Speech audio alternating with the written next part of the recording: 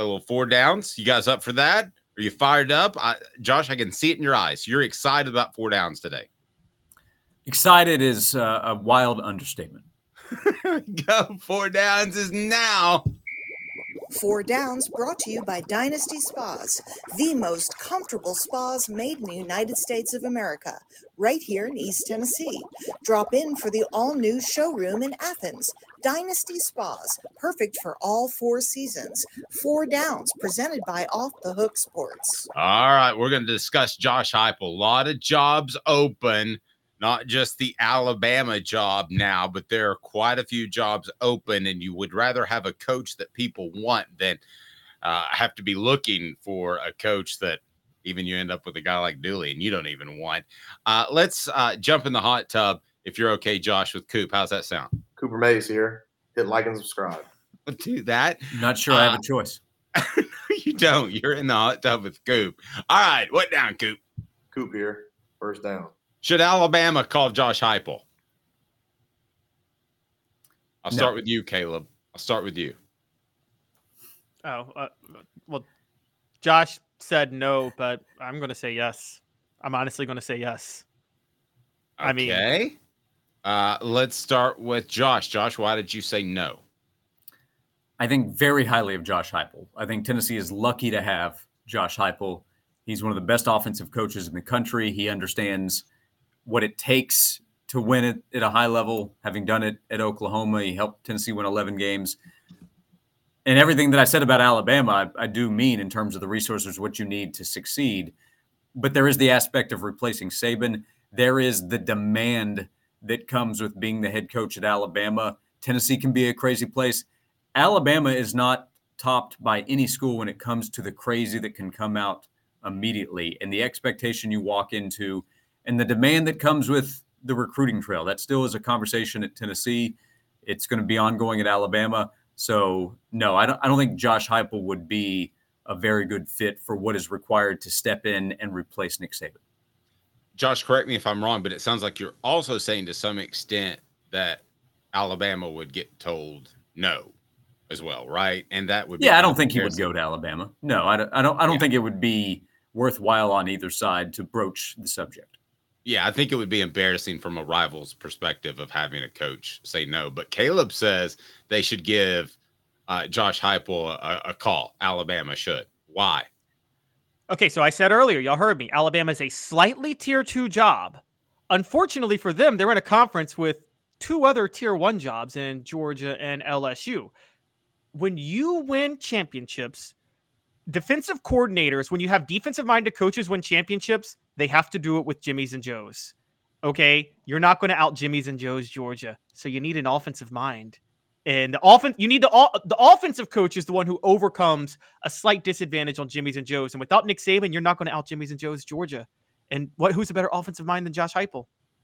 I think you bring up a good point of bringing in an offensive mind, but I'm with Josh. I think it would be embarrassing to be told no by your rival. And I don't think Heupel has any intention of leaving. I think he's pretty pleased with where he is and where he has things built from people I talked to on and off the record. What down, Coop? Cooper Mays here. Second down. All right, veering off topic just a little bit. What about these NFL jobs that are coming open? The ability, Josh Ward, to work with Justin Herbert, one of the most talented quarterbacks that I've seen. I'm really high on him, but that's my personal opinion. But there's a lot of NFL jobs. Is that something that Tennessee fans should be worried about year in and year out with Josh Heupel potentially taking an NFL job one day? Someday, maybe. I know that there are the questions about what Josh Heupel does offensively, their wide receiver sets, how that would translate. I would imagine he'd make adjustments at the next level. I think any fan base that has a successful coach, especially a coach that can coach on the offensive side, but I don't even know if that matters. Like Kirby Smart is somebody that Georgia fans will always have to wonder, could he make that run? I mean, those rumors are popping up right now. Because of the era that we're in college football, with all the changes and all the requirements and the demand of the job and the headaches with the NIL, and really more than that, or in addition to it, the transfer portal that just comes with the job. If an NFL team comes calling and it's an intriguing spot, any coach that's having success could say, you know what, why don't I take a look at it? So right now, no, I'd be floored if Josh Heupel is leaving this offseason to go be an NFL head coach. But your question is year in, year out. If Josh Heupel has sustained success and becomes a more attractive option to NFL teams, then sure, Tennessee fans should at least keep that in mind, that that's a possibility. But I think that applies to any coach that could have success in college. Caleb, one of the things I was told about and you brought this up before, is Josh Heupel and his willingness to be malleable and changes his game and changes offense after the Oklahoma debacle. And I think that's one of the things that he's viewed at as an NFL coach, is a really smart coach, not just a coach with a good offense. Yeah, I think that would be something to be concerned about going forward. One thing that would help Josh Heupel in the NFL is just don't let him be the GM, because I've told you guys I don't believe in him as a talent evaluator that much, but I do believe in him as a coach. But in terms of the NFL, you talked about Justin Herbert. I think for NFL quarterbacks, Jim Harbaugh is more of a quarterback whisperer than Josh Heupel would be in terms of doing what you need to do for a quarterback in the NFL. And we've seen that with Harbaugh. Josh, you're a Raiders fan, so he turned Rich Gannon into an MVP 1 year. Should have gone to Steve McNair, but different story. But I think that Jim Harbaugh that's where I think you'll see more quarterback whisperers who run a pro style offense. But it is I don't think Bill Belichick's done, guys. I think Bill Belichick is going to accept a hire somewhere else. Pete Carroll may not be done. What if Nick Saban decides to try his at 72 his leg in the NFL again to prove he could win there? I'd be open I'm just with saying. I would be open with that. I want the best storyline, so I'm open with either of those. Speaking of the storyline as it pertains to Josh Heupel, 2 more questions I want to get to. And it's brought to you by Dynasty Pools and Spas on 4 Downs. Man, they've got the spa cover and the chemicals to keep your spa bubbling. They also have the fantastic units that have the military discount, first responders discount, and blemish models that can save you thousands, and they deliver. The showroom is in Athens. Go to Dynasty Pools and Spas. Just Google them and you'll love it. DynastySpas.com. So what down are we on there, Coop? Keep me straight. Tennessee center Cooper Mays here. 3rd down. Josh Heupel is a lifelong college coach. Josh Ward? I would lean that way. Yes. He's still so young, though, and has so much in front of him that I wouldn't bet a large amount on that, because things can always change. So my guess would be yes, but I wouldn't, unless we're talking about coaches that are near the end. I don't know that I would bet on anybody that has a chance to win at a very high level being a lifelong college coach with the way things are going in college athletics right now. I wouldn't bet on Kirby. I wouldn't bet on many coaches in that regard. That's fair. The workload is ridiculous. Caleb, the reason I think so is he seems like a culture builder. He seems like he likes to teach kids. I don't know that he seems like an NFL coach, but Josh is right. I mean, the pressures on these guys are just stupid enormous right now. Yeah, I think with Josh Heupel, though, and with Tennessee's NIL collective, I actually think there's less stress for the Tennessee job now than there was maybe 10 years ago, because I think Josh Heupel, honestly, doesn't have to do as much recruiting. You just go to Spire Sports and say, throw some money at this kid or throw some money at that kid. And I think that if you have a large NIL collective, which Tennessee does, I mean, are we sure that it's not actually a little bit easier? And also, no, there are some Josh does not think it's easier. Why do you not think it's easier, Josh? Because everybody has collectives and everybody has money that is trying to get the players Tennessee wants or needs to compete at a high level. I don't mean that as any kind of knock on Spire Sports, not at all. Tennessee, I think, is very well positioned, but they're competing with schools that also have money. I don't know that the dollars are equal. I don't think Tennessee's taking a back seat when it comes to what the Vols can offer, what Spire can offer, whatever. But if a player can hear this number from Spire and then go to the other school and say, well, here's what I can get. If the player is a must get for that school, they're going to say, okay. I mean, I don't think that's what it comes down to in a lot of cases. So I still think it comes back to how well can you recruit, the relationships, everything that goes into traditional recruiting in a lot of ways. Spire helps, but it's more about being able to keep up in the race, and then can you win it in the end? So I think with everything that goes into not only recruiting, but the transfer portal and holding on to players, because players that Tennessee has success with, especially in their first year or two, they get calls and messages and whatever contacted by other schools. That's just how it is going in the sport. So that's why I think the headaches apply to every coach, Josh Heupel at Tennessee included. I want to set this as a backdrop and then get both of your takes on fourth down. I don't believe what most coaches have to say. 90% of what they say, I think, is either filler so that we don't talk about what they want us to talk about, or I think it's a situation where it could just be like Nick Saban did at Miami, which is an outright lie. So I asked this question, I hope, with no naivete.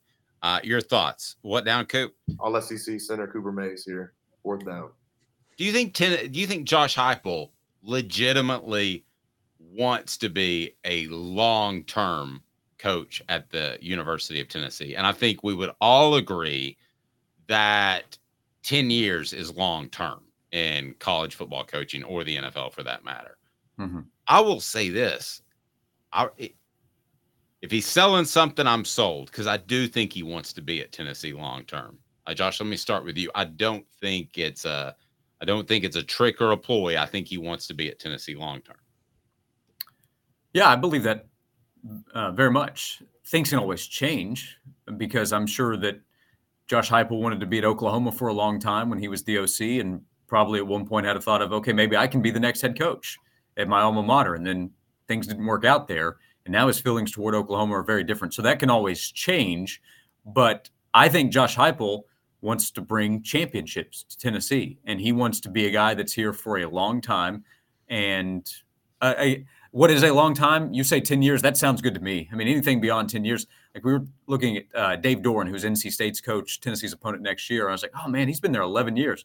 That felt crazy to say. And we're talking about the NC State coach. So trying to be at a school for 10 plus years at a major program that has all the pressure that Tennessee does offer, if that happens, that's going to be a tremendously successful run. But I think Josh Heupel really wants to do that.